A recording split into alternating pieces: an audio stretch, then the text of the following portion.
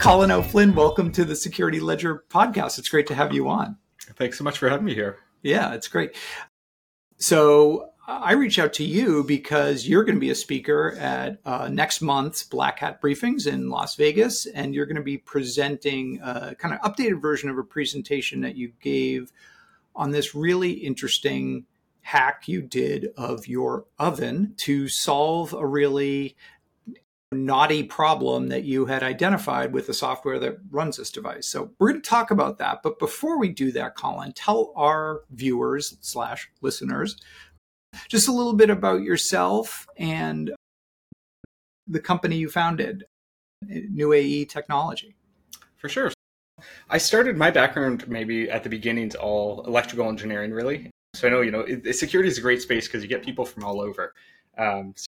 I'm terrible on network security, for example, but my real love is electrical engineering. I started on the other side doing wireless protocols, Zigbee IP, and all the sort of IoT stuff, honestly, when it was called wireless sensor networks, and it was just a cool research domain, it seemed. That spun me into security. I saw a talk by someone, Paul Kocher, that was part of this guy so he really started this field of side channel analysis or side channel power analysis, I should say. And even some timing attack work, of course, he did. But right, it was like, it's amazing. Like devices are leaking information. So they run a cryptographic protocol and it seems like it shouldn't work. But just by observing the power used by the device on very fine scales, you can see differing number of bits going across the bus and stuff like that. So that is really what pivoted me, to be honest. As part of that, I did research in the area. So I did a PhD in it and built tools that I was using for my research. And the tools were all about taking measurements effectively, doing it with open source. And the point of that is that for researchers, it's really nice to have reproducible tools. Coming from the engineering side, lots of engineers that would say, oh, these attacks aren't popular. You need a PhD to do them. You need all this equipment, which wasn't true. And the point of the company I started, New AE Technology, was to make reproducible equipment that researchers could use, but also engineers could use to interface with researchers. And I guess it turned out it's like everything in life, a lot of luck in a way, that it was right at the time there was more interest in hardware security. So we did a Kickstarter on this Chip Whisperer Lite, which was one of the implementations with the hardware. And yeah, since then we've grown. So there's about 6 people full-time here in Canada, 5 of us in Halifax, 1 in Ottawa. So Chip Whisperer, talk about what it is. Is it hardware? Is it software? Is it both? It's a bit of both. So the original idea of it was this full platform. So for doing side channel attacks and fault attacks, the kind of setup I would always show is if you bring a paper up, it's like the researcher has in their lab. So at the university, for example, we had a really nice oscilloscope that's worth like $200,000. And you don't need that oscilloscope, but it's just what they bought on some great grant one day. And so the problem I found is that when you go to recreate stuff, the researchers obviously using this super nice oscilloscope. And so I tried to make hardware that could replace the oscilloscope so that you could have a package of, hey, here's the software, the hardware, everything, right, for doing a power or fault injection attack. So physically, as a reference, I happen to have, this was a later revision, but on video, there's a little box that does the power measurement and fault injection. And then typically there's some target that's a reference microcontroller that runs firmware or something like that. It doesn't look like it cost $200,000. No, exactly. So that's the thing. So yeah. It was the first version, we were like $250, and then we have spread out between upper and lower. So now it goes from 50 to 4,000, depending on variants. And who's the customers for New AE, and what types of people, in your experience, are interested in this, using Chip Whisperer, and what types of things are they using it for? So we have a split of customers. Some of them are strictly researchers in terms of classic academic, right? Using it to test a new algorithm, or they post-quantum's a good example. There's lots of post-quantum algorithm testing work, testing new attacks, things like that. It's roughly a third. We have this third split between that. A third split is what we call commercial. And this is typically engineers, right, that are working at a company and they simply say, hey, we should recreate these attacks to test our stuff. And then a third of it tends to be more like penetration testing, security companies or some government labs, which are doing similar work, right, as penetration testing on internal systems. You've been interested in kind of hardware engineering and design, as you say in your LinkedIn profile, since you were like 10. As a kid, this is something that you were just fascinated with, and you had the Radio Shack hardware and all this stuff. What's your take on embedded systems, particularly? We're going to talk about your oven work, particularly in the sort of consumer space, the retail space, the stuff that's being sold into homes and small businesses, the engineering culture or the engineering processes and status quo that's producing all this stuff. It's interesting because if you think of engineering in general, you think of engineering, maybe you think of building bridges or something like that, where it's very strict safety requirements. And in Canada, for example, especially we have a professional engineer, which you'd have liabilities. If I designed a poor bridge, I can go to jail because I designed it not to the standards it should be. So it's really interesting in software because we have computer engineering programs which are supposed to have similar amounts of things taught to engineers. But then I think what is that it doesn't feel the same, at least to me, right? The level of sort of rigorous code review is not always applied in that way, especially on consumer, appliances, because cars, for example, have a lot of standards around safety and what they actually have to do and some testing they have to do. And you could argue if that's effective or not, whatever, but it's there, right? But like this oven, for example, that I looked at, it has a microcontroller that's controlling the heating element, and it's always wired to a 240 volt, 30, 40 amp circuit. Yep. If that just turned on when I'm on vacation, what happens? Like, hopefully the oven is physically capable of surviving that. I don't know. I don't know if that's tested, but it's just firmware that turns on the heating element. And there isn't the same regulatory attention to that aspect of the device's operation. And I would say the same, I think, is really true with, you mentioned automobiles. Yes, there are safety requirements for automobiles, but I'm not sure they actually extend to the software that's on automobiles these days, because we're seeing a lot of really scary stuff, and there does not seem to be any consequences for the automakers about the scary stuff that's coming out. Let's talk about your kitchen and your oven, because this is, again, going to be the focus. Some really interesting research is going to be the focus of your talk at Black Hat. First of all, how long have you had this oven? What type of oven is it? And what was the problem that you became aware of with this oven? So it's an old Samsung oven. It was with the house when we got it in 2016. And I'm sure it was 10 years older at least, based on what I've seen. And so it has, and a lot of ovens do this feature where... Gas oven? It's electric, yeah. So electric oven. And when you turn it on, it goes into preheat mode, and it shows you the temperature as it's heating up. Mm-hmm. And then once it hits the set temperature, it just displays the set temperature. Mm-hmm. And you have no idea what the actual temperature is. So you can put an oven thermometer in to see. And we had noticed that it would go off temperature pretty heavily. So it would say it was 375. It was actually at 250. And either you have a thermometer in there, or if you reset it, it'll show the right temperature again. Like you turn it on and off, right? It shows the right temperature again. And so you can see, oh, this thing's way off what it should be. So if you were to shut the oven off and then turn it on, then the temperature would reset to what the actual temperature inside the oven was. Exactly. And the logic seems to be basically that while it's below the set temperature, it's displaying the actual temperature until it crosses over, and then it never updates it again. It just says 375, right? So if it's below and you reset it, then it's going to realize, or not, it knows the whole time, but it's going to show you. And with something like baking, that becomes a real problem. Yeah. Yeah. And we really noticed it when we did a turkey one year, and it was like, oh, this should be done, but it's not even close, right? It's an hour late now. And you got guests sitting there twiddling their thumbs at the table. Yeah. Luckily, it was just us that year, okay. But then we got dogs. That was the photo in the talk. Is what the hell?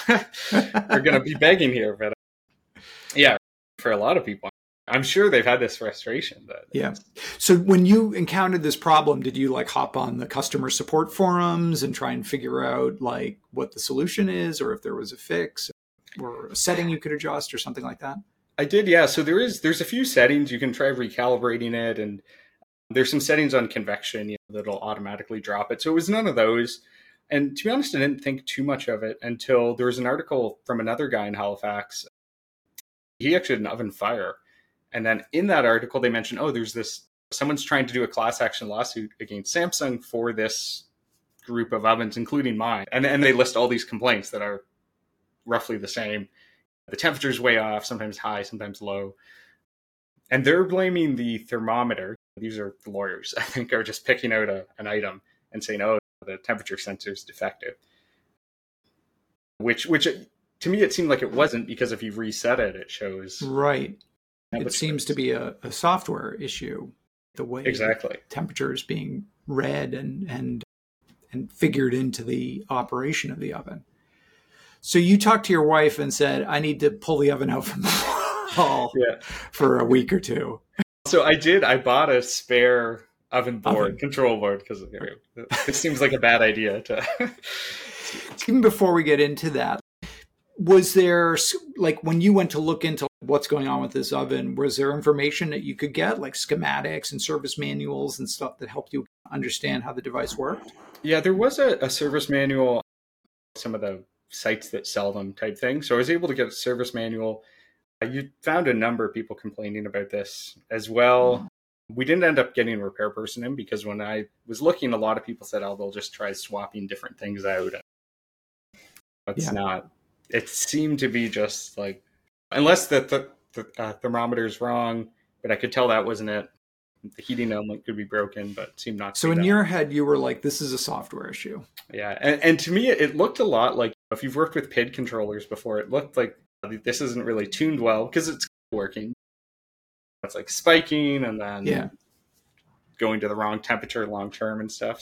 So that was my original guess. It was like, it feels software. As someone that's written bad software, right? This feels like bad software. Okay, so what was the process you used to get the software out of your oven and be able to look at it and see how it was written?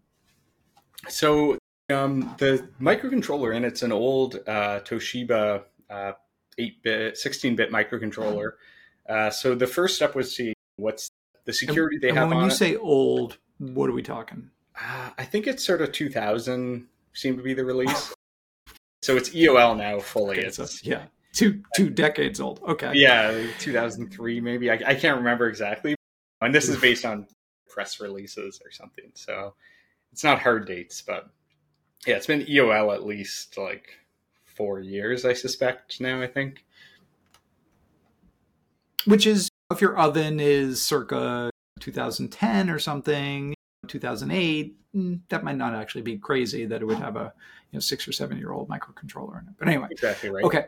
So what were the impediments to, so you got this microcontroller, it's on the back of the oven, you pull the oven out from the wall and you got the board there, the microcontroller on it. What do you do as a hardware engineer then to suck the software out of it and be able to look at it and figure out what's going on?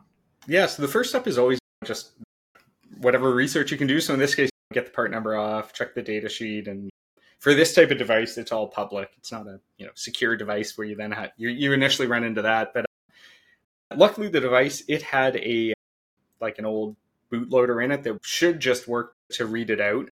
They had a few security features they enabled. So part of the talk is talking about using power analysis to recover the password. The main Toshiba, the microcontroller manufacturer, had allowed Samsung to set a password to stop someone from reading it out. And then they had a second feature that would just disable. You could set this flag that would turn off any read or write to the chip as well. So they also had set that flag. So initially I had to bypass both of those. The other problem, of course, is it's an old microcontroller, so you don't just have modern tools don't work with it. So I also had to find and luckily I found on eBay an old dev kit for this device, which then had like the software and a programmer, stuff like that, to actually physically talk to it. So yes, shipped to you on a CD-ROM. Yeah, and old Windows XP. It only worked in Windows XP, so luckily Yeah. a little VM running. They Which had also removed that. speaks to the sort of age of some of the underlying systems. And, this microcontroller might be circa 2000, but it's clearly utilizing elements that are significantly older than that. Exactly right. And I'm sure it's just the code has been compiled, and I'm sure it's the Yeah. same, Yeah. almost same code. As I said, my parents had a more recent version of this oven, and that version, it has I think it's an ARM-based microcontroller in it. It's a little more recent there, but it seems to have the same program flow flaw. I suspect this is like ovencontrol.c compiled for everything.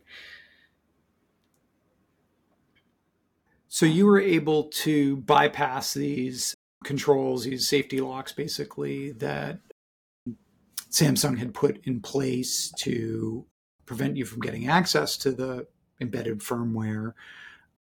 How long did that take you, and how many tries? I remember talking to Charlie Miller and Chris Valasek about their Jeep Cherokee work, and they talked about how many times they bricked the head end unit that they were using to try and get to the CAN bus, and having to keep bringing it back into the dealership and be like, "Oh, the radio is not working." So, was that the case here? Were you bricking your oven, or were you able to extract it without too much trouble? It wasn't too bad. So I did make the other cheat I did is I made a little test board. So I found a because the oven control board is like $200 ish if you have to buy a new one. And I made a little board that kind of had the chip on it, right, as a test. So then I could at least do it. Didn't have the firmware, but I could set similar things, do all my testing on that. Although it did turn out that there was, when you bypass one of the features, there's a chance you erase it. And on my little test board, it rarely happened. And I bought that spare board off eBay, it didn't happen. But the first time I did it on the real oven, of course, it just bricked it. So then I think that was like 8 p.m. at night. So the repair shop locally is closed that has the part. And I was way too overconfident because my wife had actually was going to bake something. And I said, "Oh, let me put the fixed firmware on it. Let's try this." Yeah. And then it was like, what about tomorrow? The pressure's on. Yeah. So Yeah, it just erased. And then finally, when I got the replacement board, it turned out they only enabled one of the security features. So they stopped enabling both of them, which I think, so the feature that they originally had enabled would have prevented them from reading out anything. When I got the second board, and I suspect maybe they had some issue with returns and they wanted to see, hey, are these getting corrupted? Like the flash firmware, is it getting corrupted or something? I think they didn't enable the second feature so they could do that analysis. This is my guess anyway. So when you took a look at this firmware from the oven, what were you able to determine about how it was written? One of the things you say in your presentation is our ovens are lying to us, right? So at some level, these devices are being programmed to represent a certain operating state, but that may not really reflect what's actually going on in this case in the oven. Could you actually see that happening in the code, that like the actual oven temperature was not being relayed, or was, what were you able to discern about the operation of the oven just from the firmware you extracted? So it was interesting. You could actually find, luckily because it's a pretty simple old code, I basically wrote a little monitor that would dump memories to a serial port that was on the oven. And with that, I could actually eventually find where it's storing the temperature in memory. So I could make these plots. Here's the actual temperature, right? And actually when it's turning on and off the elements. So you could see, right, even without looking at the code flow, you could see, which was the original question I wanted to answer was, is it the temperature sensor? Because I don't think it is. I don't think it wasn't. Yeah. It's right. It's reading correctly. The only thing it doesn't, and this might have been one of the reasons they have this cheat in there where they don't show the varying temperature, is when the heater turns on, I think due to electrical noise, it's like the temperature goes off by 15 or 20 degrees. It's just whenever the heater's on, instantly, it's not heating. It's just the electrical noise of that heat, I'm guessing, from the wires. So I think one of the reasons they did this firmware hack was actually to cover Because if you're a user and you see the temperature jumping around, right? You're gonna say, "Oh, the oven's broken" or something's not exactly working. right. So they say in the manual, "Oh, don't worry, that's just electrical noise," right? No one's gonna read that and believe them. It's Talk about your fix for your oven. So what did this require you to do to get it so that it was more accurately reflecting the temperature inside the oven itself? so for that. Once I had the code out of it, which is really just the binary firmware, right? Then it was a sort of classic reverse engineering to figure out, okay, where in this binary is any of the control logic. And there was a few different things I tested. So one of them was just making it display the actual temperature. And so that at least lets you know when things were up. The second fix I did, which, so I'll get to the issues with it right in a second, but the second thing I fixed was that the actual control logic, I basically made it stay in that preheat mode where it's actually correctly, more aggressively controlling the temperature. So it would get back up to temp. The final issue, which I haven't fixed yet, is there's some fail-safe, I think, because right now every few days the oven just won't heat. It'll go to 86 Fahrenheit and that's it. And so you have to flip the circuit breaker. You can't just turn it on or off on the control panel anymore. You have to kill the power. Yeah. And the first time that happened, I was away. So my wife, I'd say, okay, you have to reboot the oven from the circuit breaker. And I think that'll work. And it did. But yeah. So that's the one last I'm imagining some conversation with your wife standing at the circuit breaker and you being like, well, try. Yeah. And we just had the panel replaced, but then I think that was at least maybe accurately marked, but a bunch of stuff wasn't too. Right? Yeah, so it's yeah, the plastic.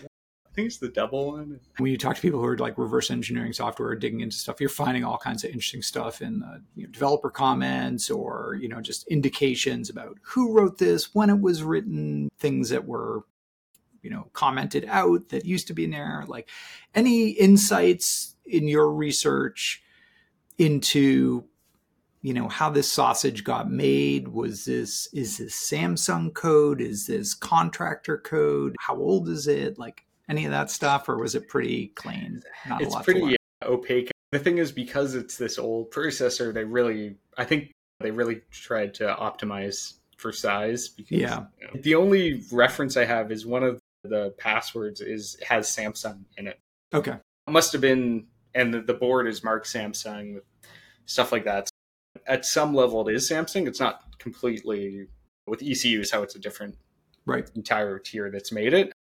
Whether or not they internally had someone else do it, I would suspect it's probably them, based on the fact it's used in such a wide line of products. So you added these new features. You tweak the temperature monitoring sensor functionality, right? And then you recompiled the code and you basically could flash the microcontroller with the updated code. Is that right? Exactly, yeah. Yeah. And it ran. Yeah, it ran. And everything I'm doing, I guess I should give the caveat, right? This is all just little binary patches. So it's all very minimal what you can do. It's, okay, don't do this jump. So in the case of the temperature sensor update, you could just see where they say, oh, if we're out of preheat mode, only display 375 or whatever your set temp is, right? So you just comment out that jump that did it. And if you were an oven owner who was not a PhD electrical engineer, is it like, how would you go about installing Colin's patch for their Samsung oven? What would the process be? They like pull it out from the wall, like patch into that microcontroller and get their laptop and upload the software? Like, how would you affect that change? And so I thought about originally, so the original plan, which of course, when you're like, oh, so much time to do this, was to try to make a little, because you could run this off an Arduino or something. It's just a serial protocol. Like a little dongle or something. You could exactly. Press the button and flash it. So right now, there's code on the GitHub that has the serial interface running in Python. So it's a little more involved. The other thing, too, is because it's the serial interface, you really need an opto-isolated interface because it's being plugged into your wall while it's running. But yeah, it's not. The other thing, too, with that is that one of the things I realized is that if you look at any of the people doing these repairs, everyone just replaces the boards, right? There's no firmware update process at all. So there's a connector on the board for doing the firmware update.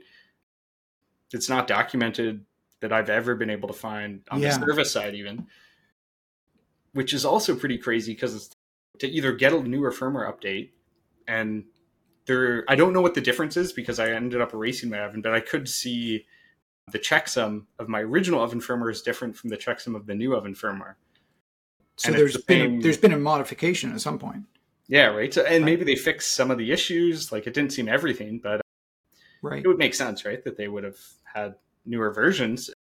But so the thing is, I'm sure people are replacing their boards. They don't even need a pack or anything, right? They just want a firmware update. And yeah, I'm curious because the microcontroller is EOL. It also has the question, are they going to stop making more of the boards? Right. Are people not going to be able to get spare parts for their oven? Right. And maybe all it needs is a firmware update. Firmware update. You don't even need a new board, right? You can just do this, totally without. And as obviously replacing the board, even though it's better than replacing the entire oven, but you're still creating a fair amount of e-waste when you could solve this problem much more simply with a software update. And the software update, maybe that's something people can do for techie and have a serial interface thing. Or here's a crazy idea. Maybe oven makers can start to make it easy to do this type of stuff, right? Because that will prolong the life of the device. So that brings us to the sort of the other aspect of your talk that I think is so interesting, and I'm so glad Black Hat is presenting you, which is this whole larger conversation around repairability, circularity, prolonging the useful life of devices. And you point out in your presentation that one of the consequences of this funky temperature sensor feature is that a lot of consumers who aren't PhDs in electrical engineering are going to say, I'm not going to reverse engineer this and patch the code. I'm going to get rid of this thing, throw it in the trash, throw it in a landfill, and get a new oven that doesn't have this problem. Whereas, as you've shown, you don't need to do that, right? There's a way to correct the workings of this software and get the equipment to be much more functional than it is as shipped by the manufacturer. So I'm really, is there a business model, right, for what you did? You talked about if we had a dongle and so on. Is that a possibility? If not with this device, maybe other devices are going forward? Yeah, I'm sure there must be. I'm terrible with this because I always have ideas that are 60% executed. So of course I thought a little bit about this and I was like, now something else is interesting. So no time for that. I'm sure there would be. I know, for example, on the automotive side, there's tools for reflashing like airbag computers and things because once the airbags go off, the computer becomes invalid. And so I know there's people that sell tools and that's their whole purpose is, it's physically fine. You just need to reflash it. And they charge people to every time. I don't know how exactly it does a flash or there's a big cost of getting the tool. I'm sure for oven repair techs, like, again, because Samsung doesn't even tell you that this is possible to reflash them. Or if you wanted the code added to debug so that you could actually see, hey, what is the temperature sensor? You don't have to go replace everything. You just plug in and you can dump, the temperature's off. There you go. I know to replace that, not spend all this time. And to your point of people replacing them, I'm sure there's lots of techs that have come over when people have this oven, they say they have this problem, and this tech's going to say, I can try to fix it, but I'm going to have to replace the temperature sensor, and if it's not that, $50, I'm going to replace the control board, that's $200, and it could be the element, there's $100. You're going to be $500 in, and it might not fix it. I can't even guarantee. I'm positive they've had that conversation because the tech doesn't want to. Most of the time, they don't like just throwing parts at it. And they'll do what they're trained to do, right? Most techs are going to run down a checklist of likely problems and what's most likely and start there.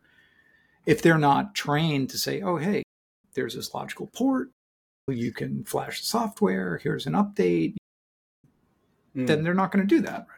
You don't do what you're not trained to do. And you definitely don't want to take the risk. Right? Exactly, right? That's it.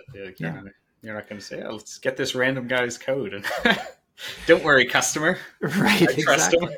him. Talk about, so how does it work now? How did it work before with the temperature sensing, and how does it work post Colin patch? Yeah, so the main issue, so the number one issue with this seems to be, they basically, I mentioned at the beginning, I thought maybe they'd do this PID controller, which would be your standard, right, really nice temperature controller system. What they do instead, and my friend that's more into industrial told me this once, and then now I've forgotten what he told me exactly, of course. People are going to listen and say, that's not quite right. But it's a pulse control, right? So it's like it has a fixed pulse width heater, and you can see it just does these pulses. And I'm guessing, I don't know if that's because the element, you don't want it on all the time or whatever reason. But the issue with that is that the pulses are too narrow to actually recover. So if you put a big load in, like a big turkey, and the door's open for a few minutes, so the temperature's dropped, it doesn't have enough power in that mode to ever recover. In preheat mode, it just turns on the element more or less solid. So in that mode, it gets up to temperature really fast, and then it tries to just maintain. And it's the maintenance mode that's problematic on mine. Right. And it could be, so the other thing you can get is if the element is a bit broken, or my theory is it's a bit worn over, these are older ovens, it's aged, so the kind of parameters they tuned for have shifted. If this was a PID controller or something that had more feedback in it, I think it would recover more reasonably. Those are designed to account for this.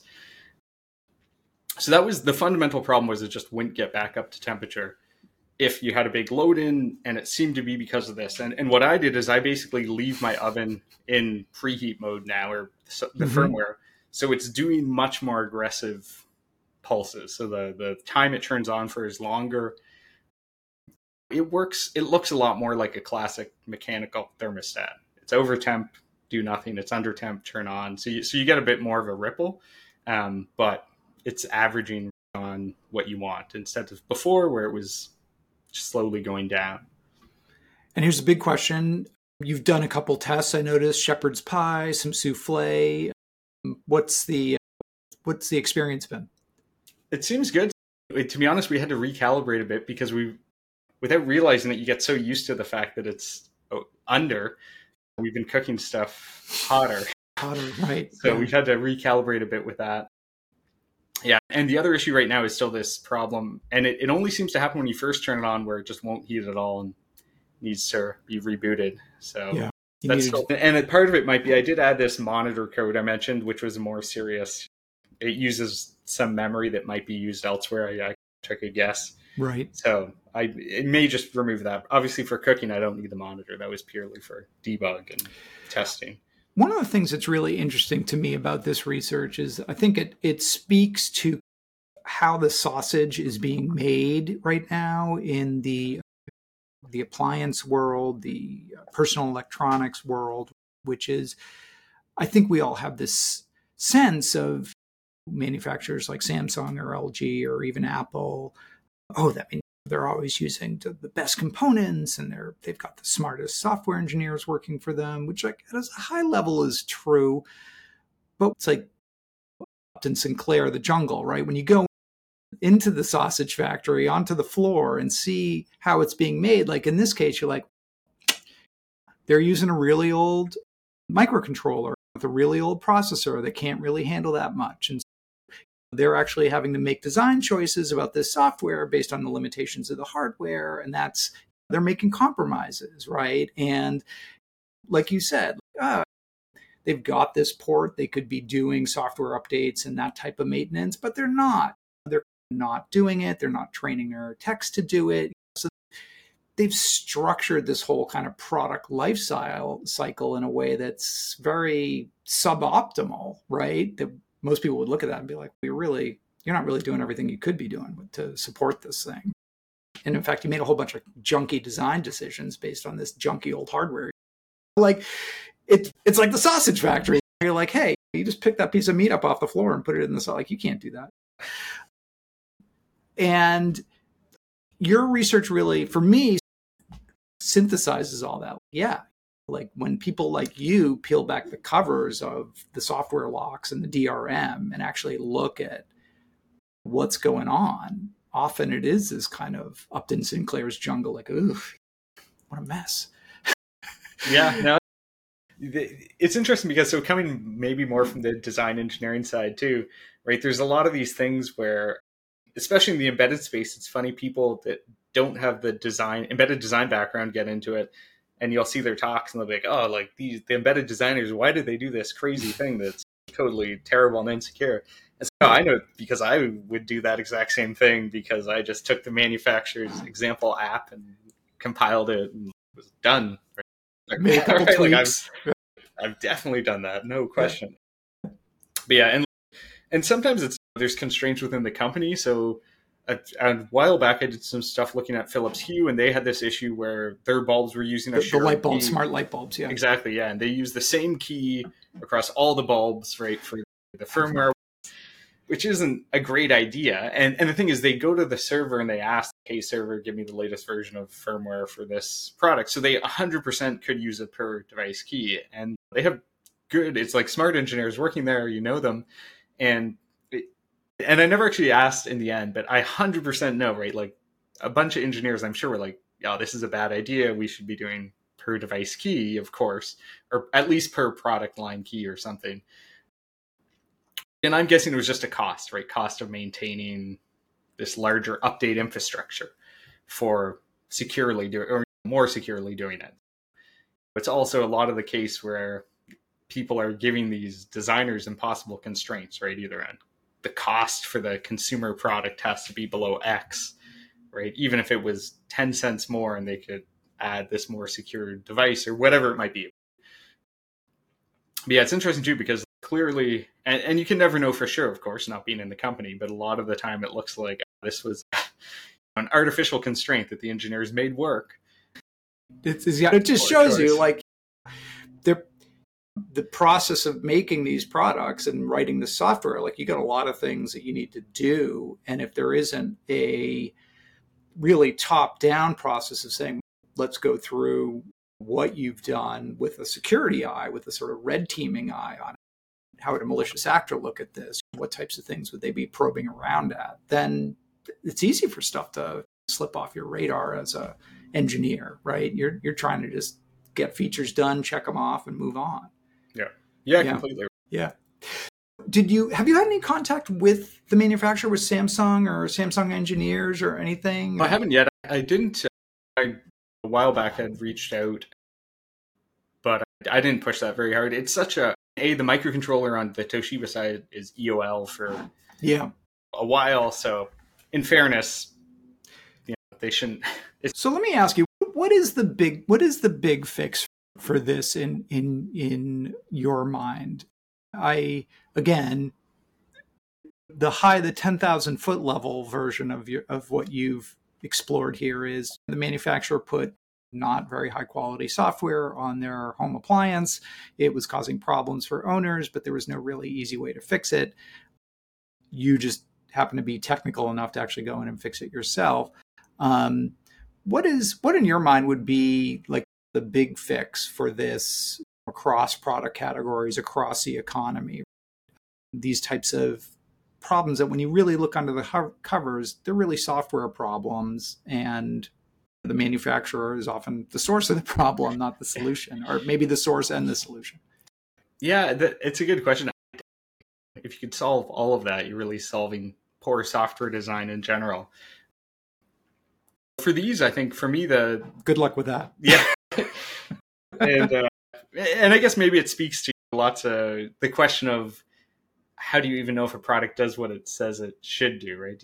Consumer protection, right, is basically it, which is maybe easier when it's a physical, a door that doesn't open or it catches, and in a fire, your door doesn't open. There's going to be a recall, but I think software has become so complex and nebulous that, what is the way that consumers can say this class action they were trying to do is really how I guess people are trying to solve it that way, because like you look at the complaints have been going on for years. Yeah. The other is just to have independent software providers, right? Like you, who can come along and say, hey, Samsung, she'll do an oven with crappy software on it. We've got an update. We've got a version of software that will not only fix that problem, but add this feature and that feature and maximize the potential of your hardware, right? We don't really have that so much. You buy a piece of hardware and you just assume that it's always going to run the software that it came with. Yeah, no, you're completely right. And I had thought of like, ooh, could I make an open source oven controller for my oven software and then have a better PID? Do it. Yeah.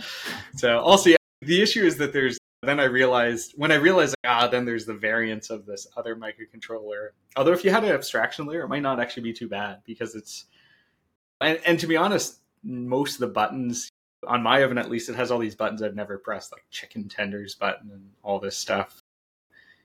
Most of the time, the only feature I use is convection bacon, right? Yeah. Bacon broil, maybe. Yeah, broil. Yeah. So it's like really what you'd have to implement. I don't think that much. Final question is, if other people are listening to this and like, oh, this is really cool, I want to get more into learning about this embedded software that might be running on my oven or my dishwasher, like where would you suggest that they go and start digging around? Yeah, so I mean, if they're interested, so I've posted a bunch of stuff specifically to my oven, which might be really interesting to people just to see, hey, what's this actually look like?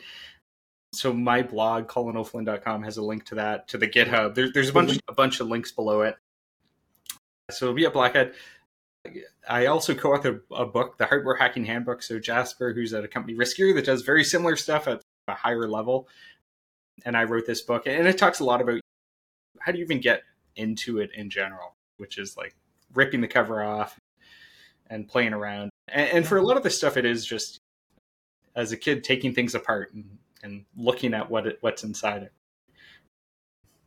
With the caveat, eBay is really nice for this because, as in my example, the oven control board, and oven is really expensive, so you can buy an eBay one, poke at that before you, get your partner less happy with you. Colin O'Flynn, thank you so much for coming on and speaking to us on the Security Ledger podcast. Thanks so much for having me, Paul. It's been a lot of fun.